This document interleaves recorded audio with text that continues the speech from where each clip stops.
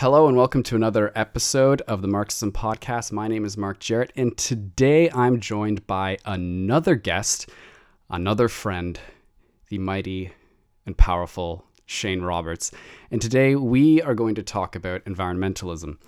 And I wanted Shane to come onto this podcast because he is by far one of the most environmentally conscious people that I have ever met. He's vegan, he rides his bike everywhere, he probably takes cold showers, and I mean, you built a hydroponic food growth thing. So Shane, welcome to the Marxism Podcast. Thanks, man. It's good to be here. Great. All right. So my first question to you is it too late to slow down the process of climate change? What are some immediate changes people can do to make an impact? Okay, cool. Let's get right into it. In my opinion, it is the way our pollution is working on the environment in terms of carbon dioxide is that it has 100 years worth of lag. And by that I mean what we're polluting into the environment right now is going to be felt for 100 years. So we basically have to keep that in mind in terms of whether we can do something right now. So what we do is for the future. So we're going to have to obviously do the best that we can, but it's going to take a long time before we can start reversing the carbon dioxide pollution into our environment. And so it's kind of, I don't want to say it's too late because then there's just no point in living, I guess. Right. Because it's kind of, if it's too late, then we're really on a bad track. So I feel like we need to do the best that we can right now so that we can shorten that 100-year lag. And by that I mean, if we decide to start really making the big changes that we need to be doing now in 10 years, 20 years, 30 years, then that 100 years keeps getting pushed farther on. So it would be nice to really do something good now so that by 2100 in a good state, right, we're starting to be in a better state. Okay. Do you think climate change is something with personal responsibility, it's up to the individual, or do you think it's a government responsibility, or both? Good question.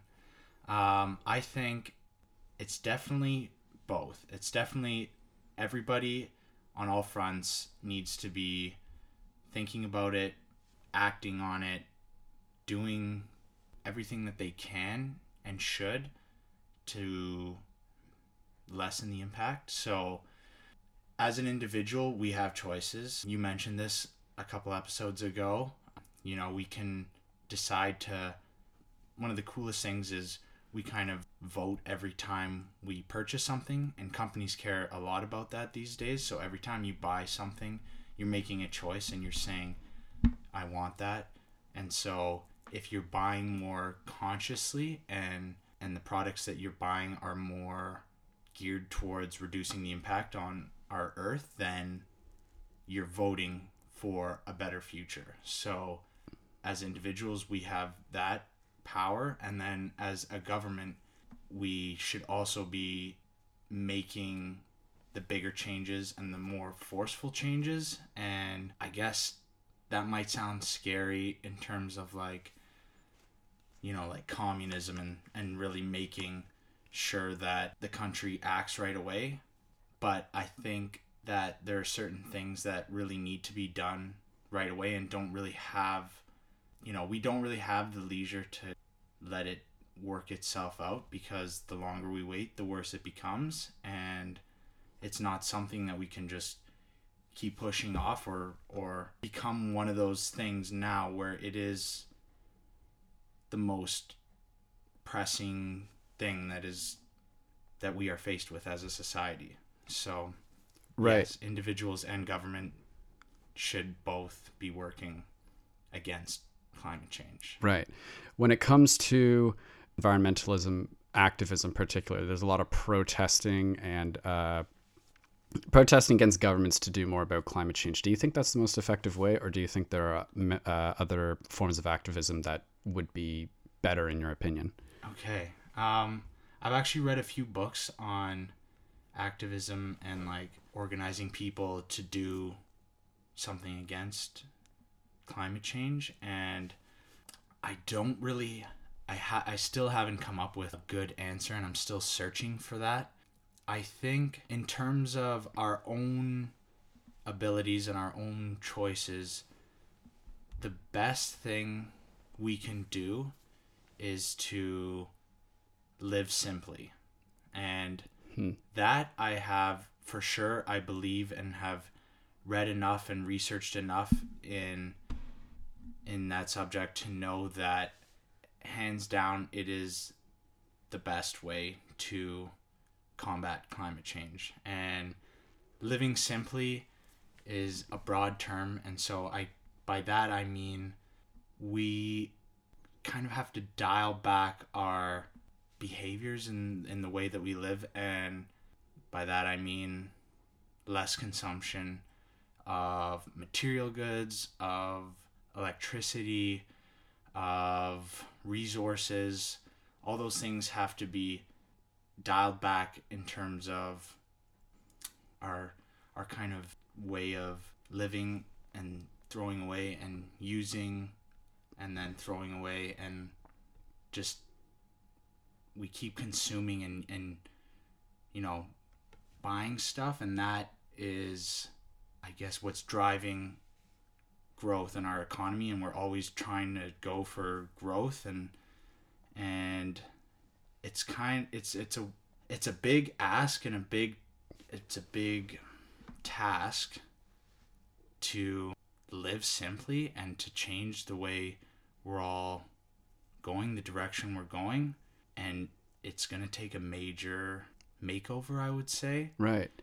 It's interesting you mentioned that because a lot of the things with economies like China and India that are growing and they want to live the North American lifestyle, so to speak, there's a big green movement in those countries on living more simply. Not every family can have 2 cars. We're going to have to consume less meat, those sorts of things. So with that mindset of wanting to live the North American life, how would you say China and India, and there are movements that are trying to make them live more simply, how do you get that message? Or well, we wouldn't have to get that message across, but do you think enough is being shown to them that needs to kind of happen, that they have to dial back?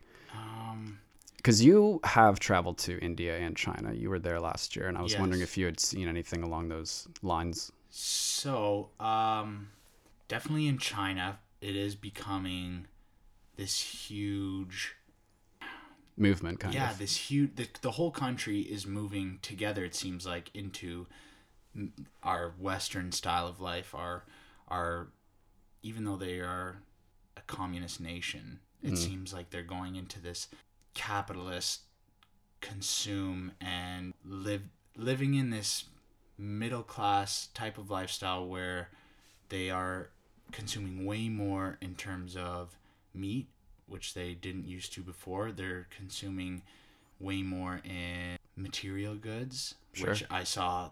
That's probably one of the biggest ones I saw, was just how much it's about buy. Really, in the stores everywhere, always. And when you talk to the people day to day kind of thing, that's what you're talking about with them. And it's scary, but I don't know enough in terms of what we or they are doing to guide their citizens towards better consumption. I do know that China in particular, because of their communist ways, is really, really good at moving their country towards doing something all together at once. Okay. So when the government says do A, then the people will do A. Right. It's kind of like Big Brother speaks and everybody does and listens, and it's kind of cool in that sense to see a country really come together and do what they're guided to do. Yeah.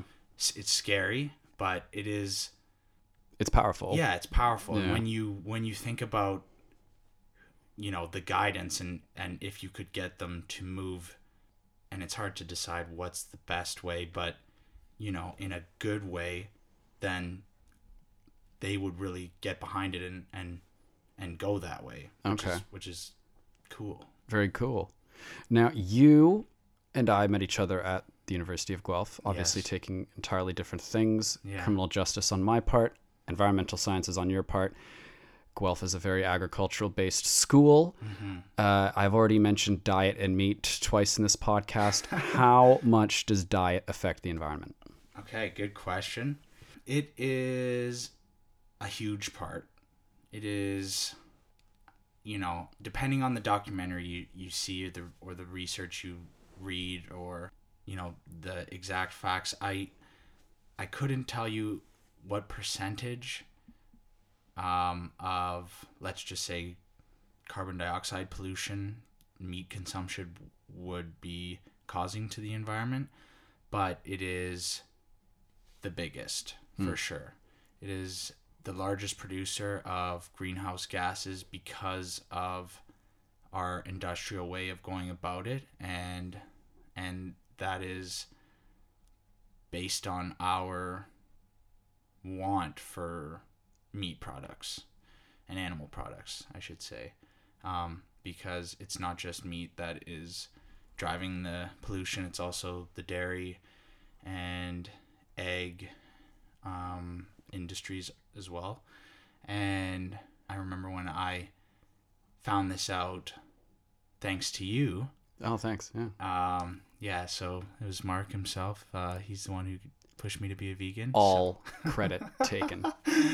So, I remember when it was essentially you who guided me to watch this documentary, Cowspiracy, and then I learned about the impacts from the animal industry and essentially came away with it believing that I couldn't really consider myself an environmentalist if I was still consuming animal products because of how big an impact they are having on our environment. And it was scary because you go through these stages of, I guess, truth acceptance, and the first one is denial, and you just want to not believe it's true because it would just mean such a big change in your life that it's not easy to accept. So you go through denial, and then there's this middle stage where you're like, okay, maybe, like, let me research, let me look into this a little bit more, and then the final one is acceptance, and I went through those and then decided, okay, if I'm gonna really, and I did want to make the world a better, and I did, and I do still want to make the world a better place. Mm-hmm. And so I was like, if I'm going to go through with that, then I need to stop consuming animal products. And I did, and it's almost been 3 years now, and time flies, awesome. huh? Yeah, time does fly. Wow. So I'm always hesitant about, I guess, getting into this and talking, I guess, on my part, about starting the conversation about this. And I love when people want to know and ask questions, and I'm happy to talk about it, but I'm not so much of a one to push my ways on people, even though I do believe it is one of the best choices we can make as individuals to start moving towards a better environment. Sure.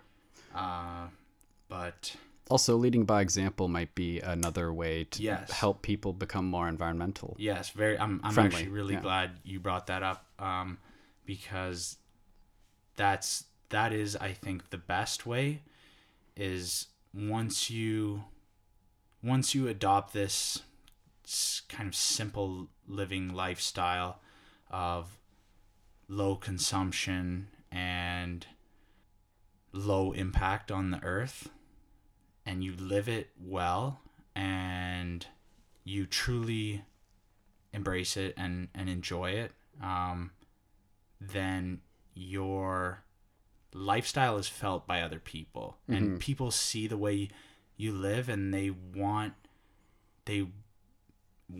what you have in terms of, you know, your ease of living, because although it's not perfect and easy, it's simple, and it's kind, and it's like a clean and happy way to live, and you feel good about yourself, and that kind of builds on itself, and people feel that and want that, and then will naturally, when they're ready, come to you and ask you about it. Or yeah, most of the time I find people will ask me, and they have to be in the right mindset, because it's one, as you probably know, one of the hardest things to get people to change when they don't want to. And although, we need change, it's not easy to get everybody to hop on the bandwagon all of a sudden. Right. And so people have to be in the right mindset and the right place in their life to change. And so, but when they're ready, I think people will naturally latch on to this way of life, because it's just it's a simple, happy way to live and feel good about what you're doing. Right. Yourself. Right. Do you think that once people become more environmentally focused, that by helping the environment, it will start helping other aspects that make up society or the world? A lot of people say, just as an example, if there wasn't such a reliance on oil, for instance, there would be a reduction in terrorist activities, because a lot of terrorists target oil fields. They're not going after wind farms in Syria. Yeah, you know what I mean? see. So by helping the environment, do you think it can have a domino effect in helping other aspects of society and the political world, I guess? I think it's a good question. I feel like in my reading and research, I remember coming across a thing that said the number one thing you can do to improve the environment is, and I guess this was improve society on a whole in general, like the number one thing you can do is educate women. Okay. And this might be like, what? Women are educated, and yes, that's true in the Western world, but the majority of the population and the rest of the world doesn't have our access to education, I would say. And so if you could somehow provide all around education for women, that would be the best thing. And that kind of boils down to women become educated, and therefore are know about raising children and not having too many, and then that kind of helps population growth. And then they're educated, so they want to pursue lives in whatever their interests are, and then are not forced to stay at home or be homemakers if they don't want to be. And some people do, and that's fine. And so that kind of gets them into society, and then they're making decisions, and they're educated, so they're making better decisions, and it just gives a more fair representation of the population in places where it's not representative. Yeah. And then that on a whole will bring society to a higher level, a better level. And so maybe in that case, then, if you were to give the environment a stronger focus and on a global scale, then maybe you could get, when it really came down to policy making and action plans, that might be one of them. And then in that case, you would help society on a whole be better. And it wouldn't just be environmental, it would be everything. Right. Yeah, I guess if you educate more people, and that being obviously women, then you'd get more women into environmentalism. Yeah. Yeah, I guess that's kind of the idea. I was recently reading an article not too long ago that India actually has been building kind of like a fence or wall along the Bangladeshi border. And the idea of it is since sea levels are rising, Bangladesh is probably going to be underwater. So there's going to be a lot of people on the move. And the closest place is probably India that they're going to go to. Right. And India obviously wants to keep them out. They already have 1.3 billion people, and they don't want climate refugees. The other concern with India too is the fear of Islamic extremism in Bangladesh. So if India keeps out those refugees, and assuming that other countries might do the same around the world, do you think Canada, with all its space, might be a hub for climate refugees? I feel like Canada is definitely one of the better places to be going into climate change. One, because of our access to water. Two, because we are a more northern country. So when temperatures start to rise, as they already have been, but start to rise more and more, and temperatures become extreme in places where so in the case of the Arctic, it's going to warm up a lot, and then deserts are going to become even hotter and drier, and sea levels are going to rise in places like Bangladesh. It is a good spot to be in Canada. Now, whether we open the doors to everybody and let everybody come in, I don't know. I feel like right now I don't know much about our policy on climate change, refugees, or refugees in general, but I feel like we're pretty open with them, and if we continue to be, then maybe we will become one of those hot spots for climate refugees. But I mean, it's sad to see that, if that is the case, that India is building a wall to keep them out, because I mean, that is the closest place, and it wouldn't be easy for Bangladeshians to come to Canada, right? Yeah. Because of the distance and the oceans. And I guess I feel like having an open door kind of policy, because of our space and our positioning, that in terms of like humanitarianism, that's kind of the right thing to do. Right. But whether that's feasible, I don't know. And those are the kind of questions I think we should be thinking about, because Bangladesh is already starting to go underwater, and it's only going to get worse, because the ice is just going to keep melting. And if we all adopt policies where we put up walls and shut down borders and close airports, then that's just going to make it our societies more divided, when we should be coming together. Right.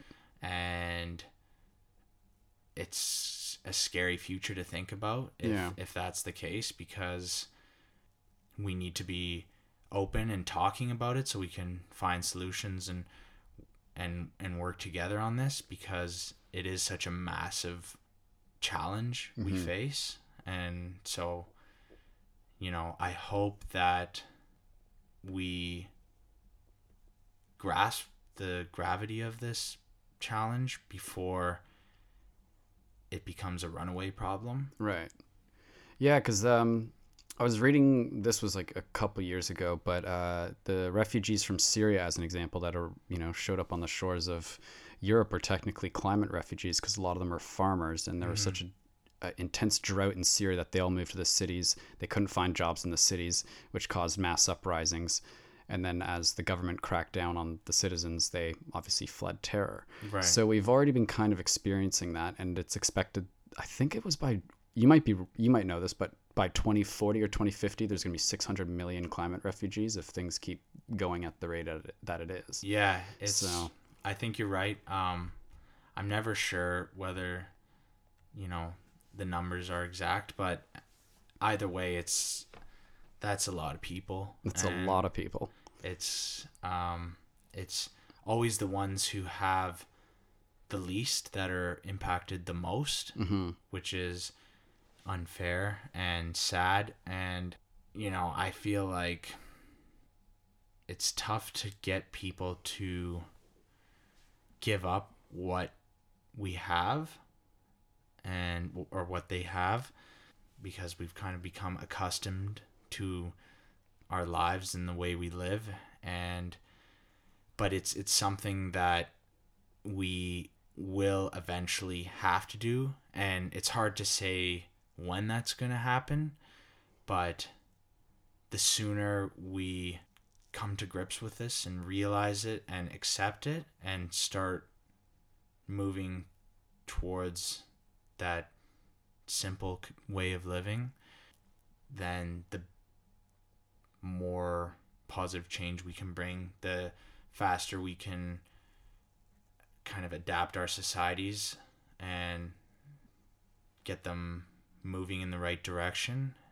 And the more people we can help, the more people we can save from becoming climate refugees or from displacement because of rising sea levels, or no access to water, food shortages because of no arable land, or no rain. It just, all these crazy climate change extremes that are going to be happening are going to become more frequent, and then that's kind of the hard thing to predict, because we all want to know, okay, well, when is this going to start to happen? And I guess we can kind of feel it already. Yeah. Like, we're here now it's March, but we just kind of went through the end of February and it was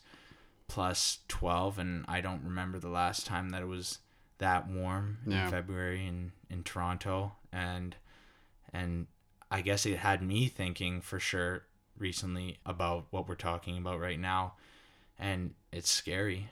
Yeah, and we're in a pretty mild case. We're not in Cape Town, South Africa now that's running out of water.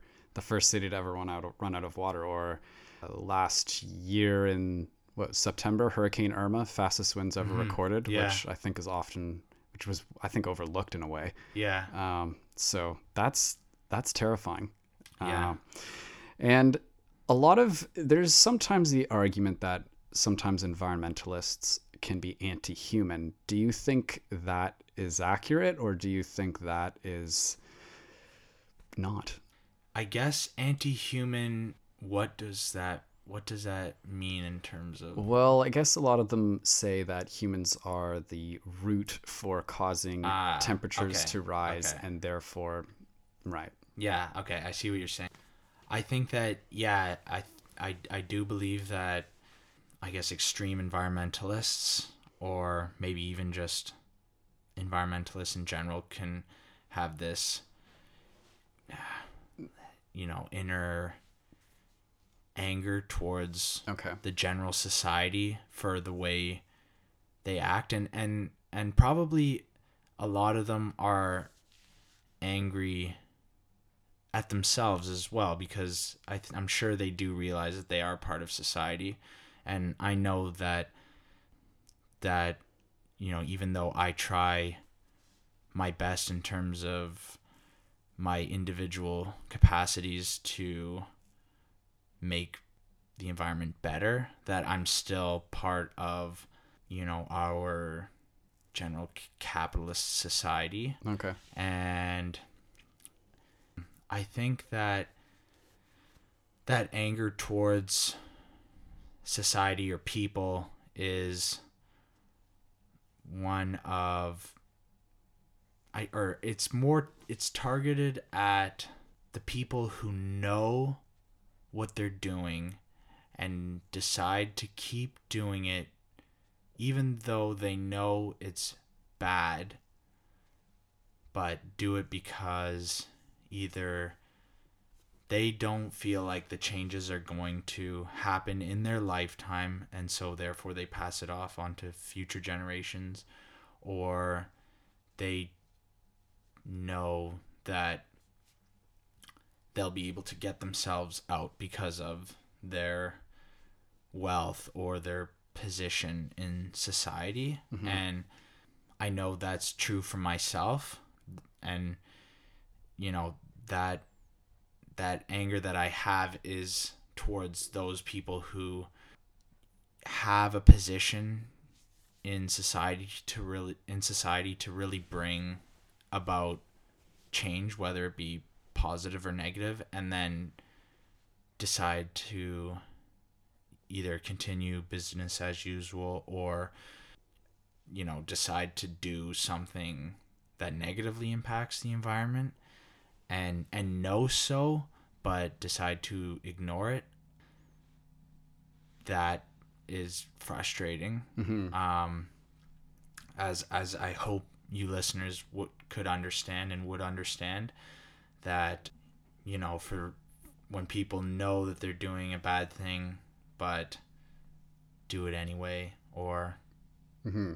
just pass it along to those who don't have the power or the resources to avoid the impacts that choice is causing. It's frustrating, and it's angering, but I wouldn't say they're anti-human in their care for society as a whole. Right. Yeah. And I feel like they're some of the most caring people in terms of trying to save our planet and species and all the earthlings, trying to keep them from becoming extinct because of our choices. And we all know that it is us who is, causing this. Mm-hmm.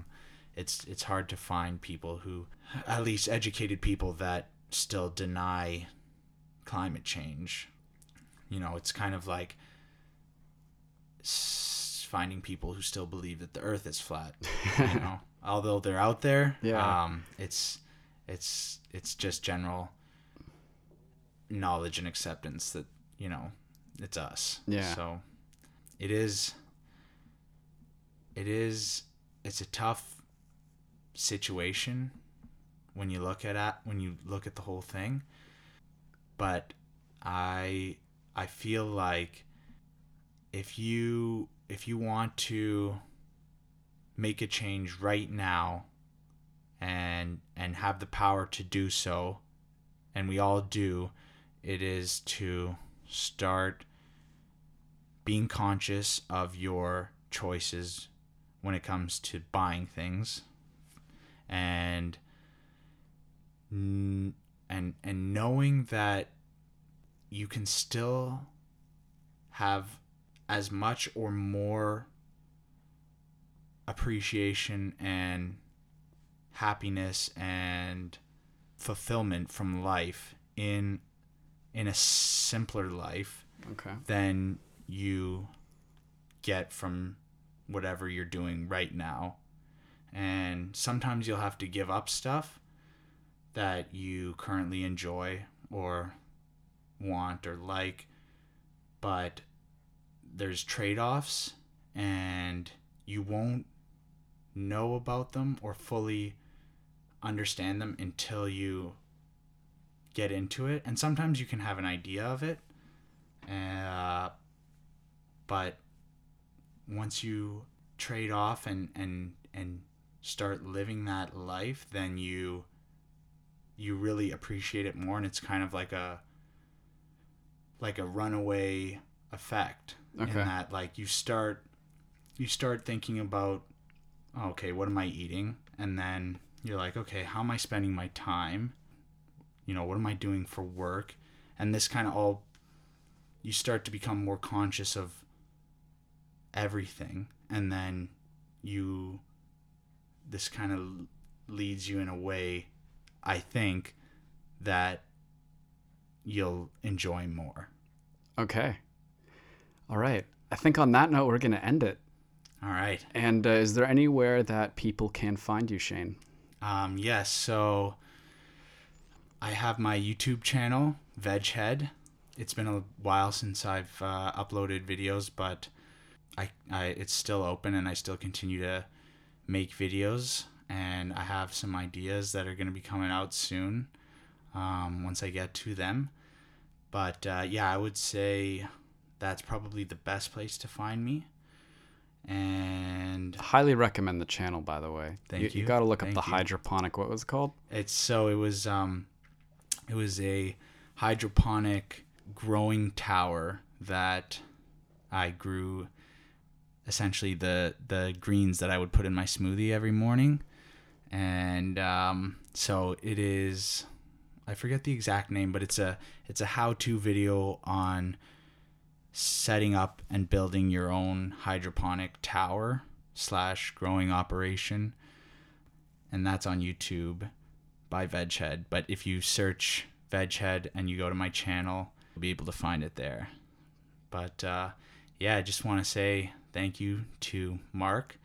And it was awesome being on this podcast and getting to share my ideas and practice on speaking my mind. Sometimes I have trouble getting it all out in a easy to understand way, but I hope you listeners enjoyed it and got something from it. And that's my part to say, but that's okay. Yeah, sorry about that. It's all good. I'll pass it off to you now. All right. Well, anytime, more than welcome to come on to my show. And this has been the Marxism Podcast. I am Mark Jarrett, and I've been joined with Shane Roberts. You can find me on Twitter, Facebook, any of those things. Like, share, rate, subscribe. And in the meantime, we are out of here.